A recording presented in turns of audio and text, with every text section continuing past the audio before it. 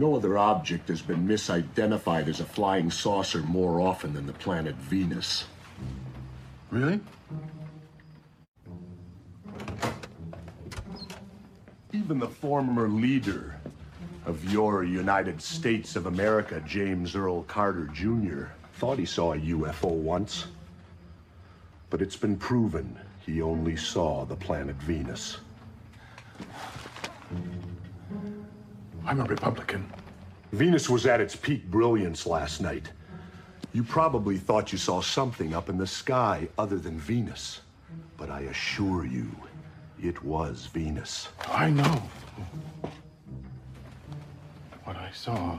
Your scientists have yet to discover how neural networks create self-consciousness, let alone how the human brain processes two-dimensional retinal images into the three-dimensional phenomenon known as perception. Yet you somehow brazenly declare seeing is believing? Mr. Crickenson, your scientific illiteracy makes me shudder. And I wouldn't flaunt your ignorance by telling anyone that you saw anything last night other than the planet Venus. Because if you do, you're a dead man. You can't threaten me. I just did.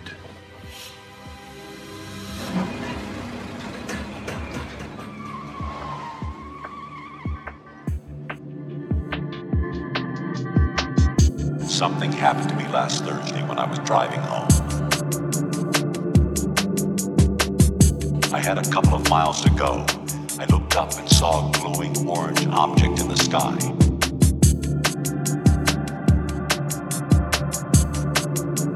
It was moving very irregularly. Suddenly, there was intense light all around me.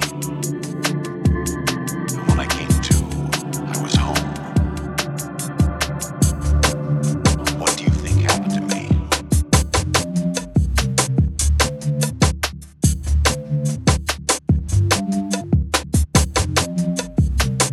What do you think happened to me? Hello and welcome to Dulce Midnight Radio 3. Summer's here. The US government is doing UFOs again. Congress held a meeting the other week to discuss the phenomenon.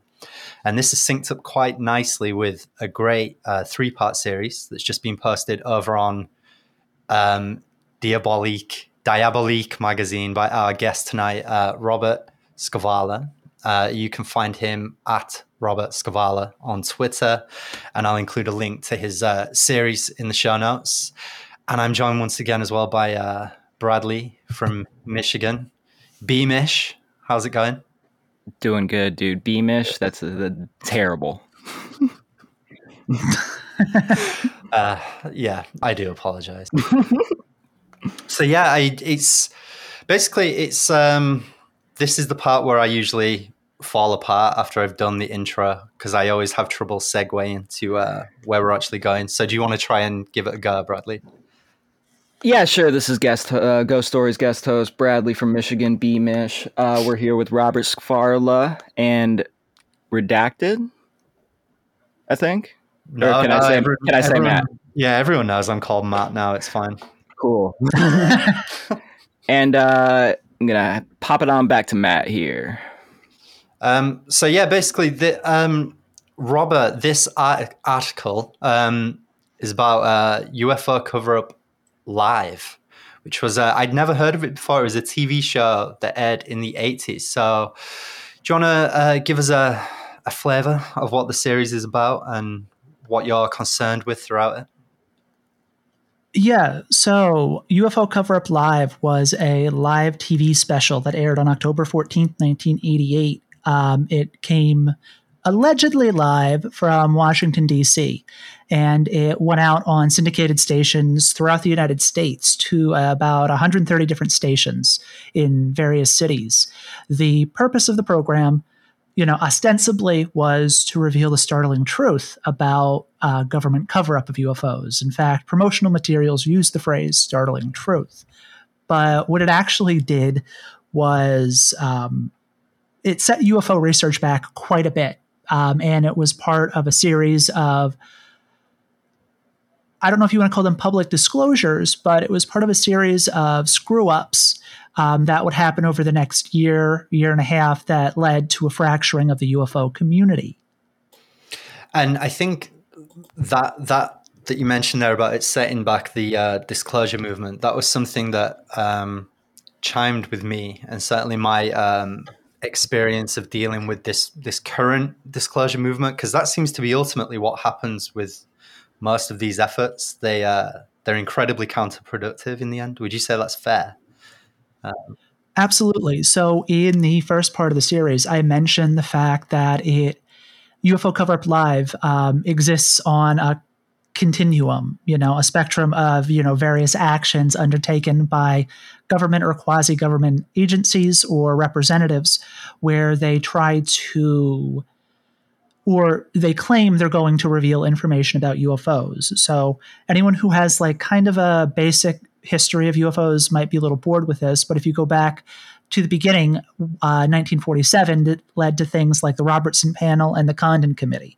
But ultimately, what we found with those is that nothing useful came out of it. For example, Edward Condon, the head of the Condon Committee, stated there was no scientific basis to continue research.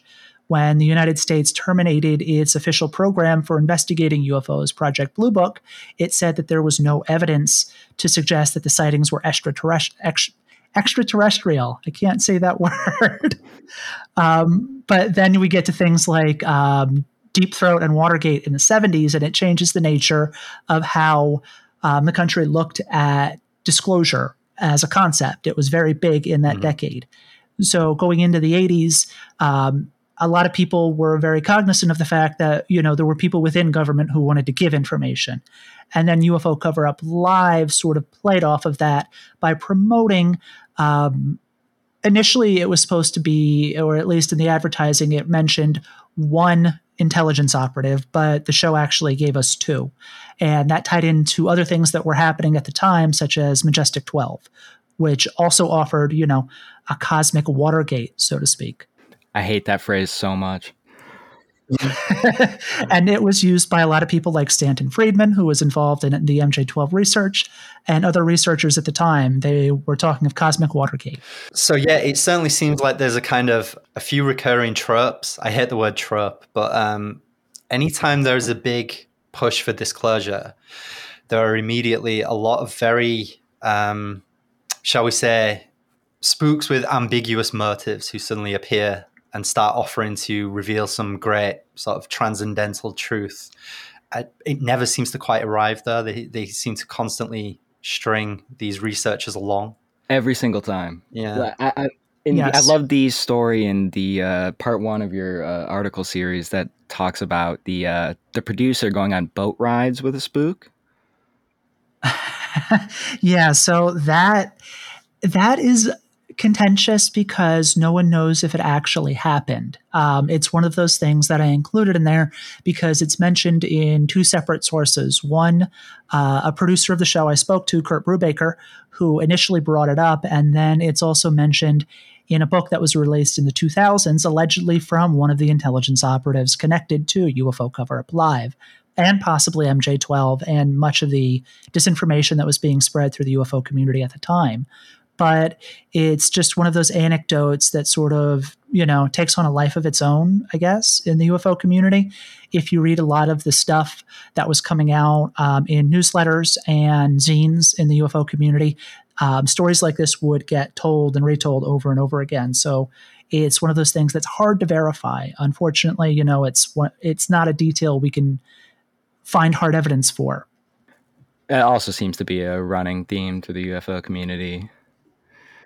Exactly. The purpose of UFO Cover-Up Live, like I said, was to publicly disclose the existence of UFOs. The two central people in that production were our UFO researcher, William Moore, aka Bill Moore, and Jamie Chandere, his research partner. They were primarily the ones who were being tasked with providing research to the show. The show came together in the summer, I believe, of '88. The year prior, in the 2 years prior, the production company responsible for the show had, they'd gotten big hits with live TV specials. There was the notorious Geraldo Rivera special, The Mystery of Al Capone's Vaults, which was ultimately a bust, but a huge success for TV. And then the following year, they did another one, Return to Titanic Live with Telly Savalas.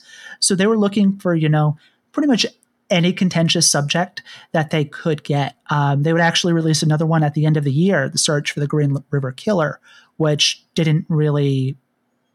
It was a flop, much like UFO Cover-Up Live. But the purpose was just to find, kind of really wild information and put it in front of the public so that they could exploit this. And UFO researchers love being exploited if they can get attention. So to what you were saying, Matt, before, this is something that recurs a lot because in the UFO community, these people want attention and they're willing to take it from anybody they can get it from. Yeah, there's a quote actually that you included in the piece by Vic Marchetti. He wrote the Yes. CIA and the Cult of Intelligence. I won't read the full thing, but it's very piercing. It's very insightful. He says, from the intelligence point of view, ufology would be an easy field to disrupt. The people in it and their combined attitudes, their paranoia, their gullibility, make it easy to feed a few things at a time, a little bit here, a little bit there, to get everybody running in circles. And that chimes with something you said, Robert, which is it does seem like the purpose of a lot of this stuff is to just drive people crazy, basically. Well, so yeah, I'm a big disinformation guy. A lot of the stuff I've been doing over the last 2 years, either through my personal writing for my blog, Mondo Americana, or the Diabolique series, or just posting on Twitter, is a lot of American history is just disinformation. It's stuff that governments put out there to whip people up into a frenzy for various reasons. And it's not always, spooky. We can look at something like the Vietnam War and the second attack at the Gulf of Tonkin, which was fabricated so that we could get America into the war. We needed pretext, much as we always do. It's something that always seems to recur. We see it again in the 2000s with the link between Al-Qaeda and Saddam Hussein, which never actually existed.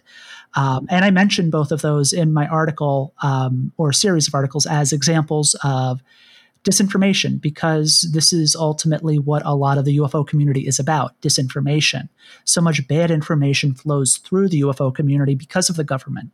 And it's not something that's recent. It goes back literally to the very beginning in 1947 with the crash at Roswell. Yeah, I'm glad you brought up the disinformation and Iraq war thing, because I, just on the concept of conspiracy theories, the topic of conspiracy theories, the Iraq war, like Iraq has WMDs, is probably the most consequential conspiracy theory of the century, I think, undebatably.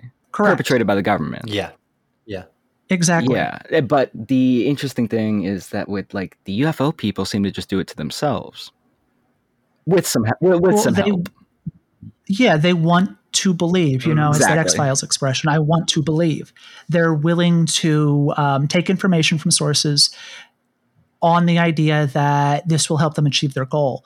So frequently that means they'll just accept it from just about anybody without looking into their background. In this piece in specific, you get someone like Paul Benowitz, who I bring up and I know you've discussed in prior episodes, but Benowitz wanted so badly to believe that he was willing to trust the Air Force, and specifically someone who worked in the Air Force Office of Special Investigation, Richard Doty.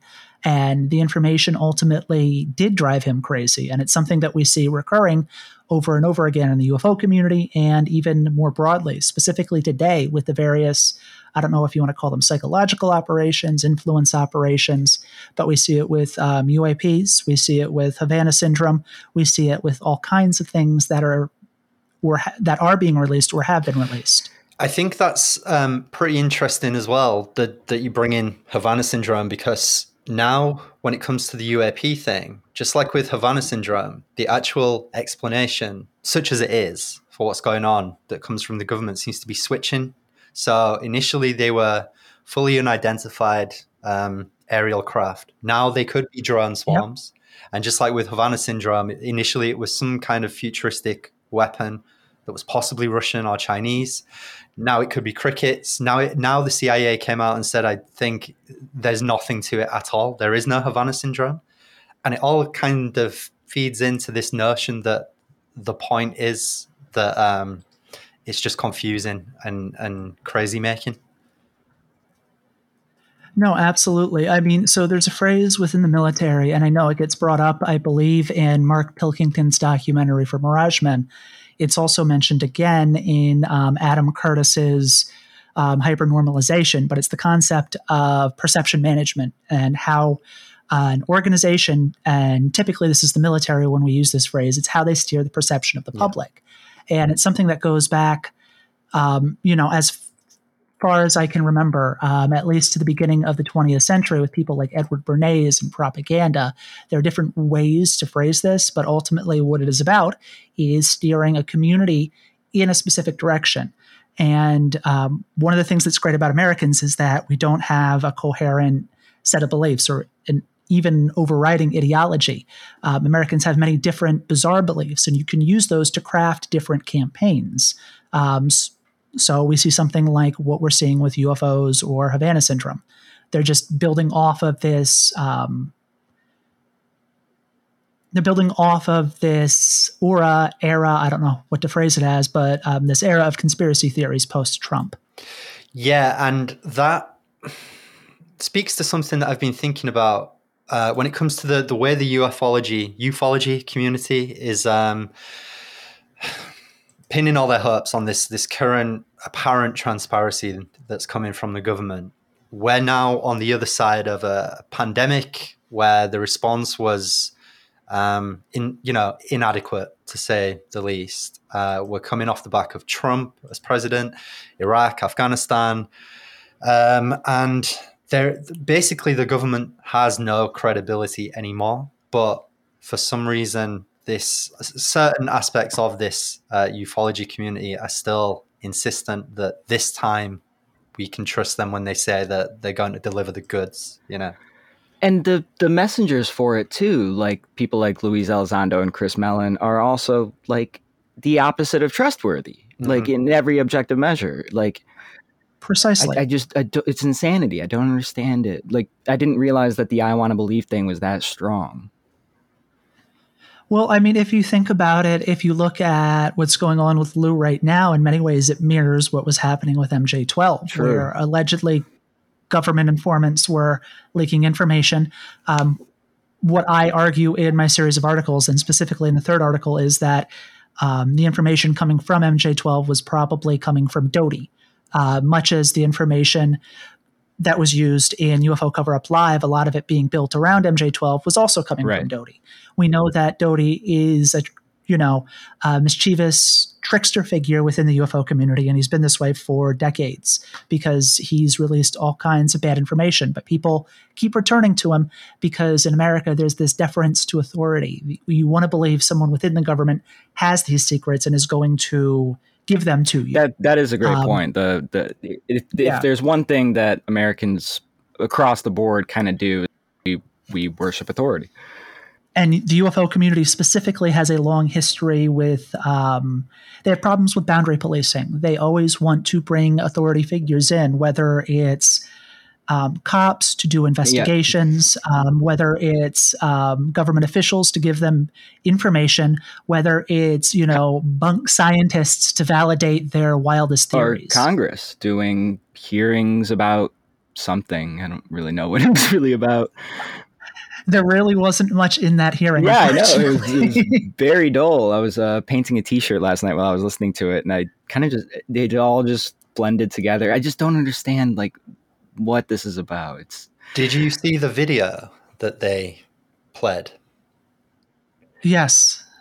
I made a joke on Twitter that it was basically Congress was watching the type of videos the Fox network would stitch together into compilations in the late 90s because that was the quality of what we were Top getting. 10 most extreme UFO sightings.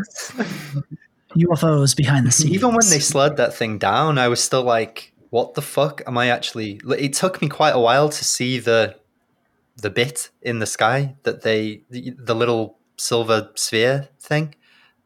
Yeah, right. It's just a little silver sphere thing. Yeah. I mean, I don't. I just don't care, man. Like, there's a billion of these. Yeah. But Well, so it's useful if you think of it in the sense that people in the UFO community they need evidence. So Right. they're willing to take very poor examples and blow them up into these, these bombshells. I believe just the other day, the website, The Yep. Debrief, dropped a video, which if you watch it, it looks like birds yeah, it or absolutely something like looks that. like birds. And they've had a tendency to do this in the past, both the Debrief and the UFO community. There was that infamous Batman balloon Yes. that went around for a while that people believed was a That UFO. was one of my So favorite ones. the UFO community is willing to take any minor, piece of evidence and make it into, a definitive example of UFOs. As they are And with- it's just that's not how evidence Right, works. as they are with, like, assuredly, that's why the UFO community loves authority figures, because it gives them some credibility. Right. Exactly. They're desperate for credibility, so they'll take anyone, including Lou, who has openly admitted, in the time frame when he started working on the UFO project, he was also allegedly involved in counterintelligence in the UFO community, which would be suspect if you actually thought that through. Yeah, for 1 second. Like, it's... Man. Especially given the history of people like Doty and Bill Moore, Exactly. given the fact that, there's been infiltration of the UFO community in the past by Yeah. intelligence. And Or even the involvement of like the CIA and NICAP I was just gonna bring that up, speak of yep. the work of someone like Jack Yeah, Brewer. I was just going to bring that up. I didn't realize, like, when Jack announced that book, and that I remember seeing him say that the CIA may have created NICAP. I always thought the CIA drove NICAP into dysfunction, like they did with other political parties and stuff at the time. Right. That blew my mind. I started thinking about this stuff way differently then. Just for listeners who might not be familiar with this, what is NICAP? Do you want to explain that, Bradley? No, you'd know better than me, man.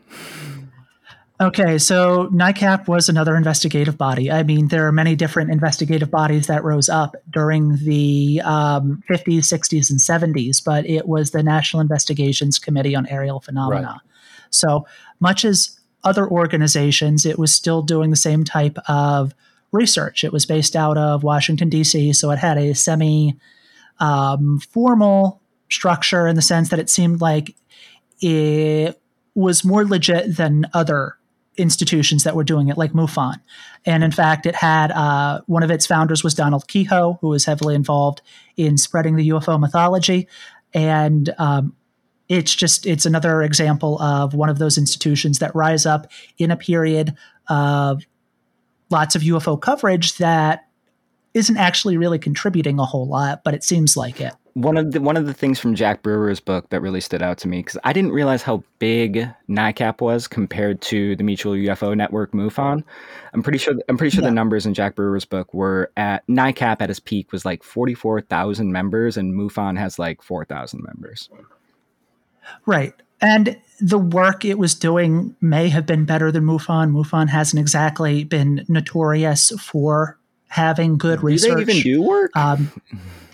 So they do. I've actually spoken to members of MUFON who try to make it seem like what they do is legit. And the fact that Congress has been taking some of their research, at least in the run up to this most recent hearing, is a little questionable.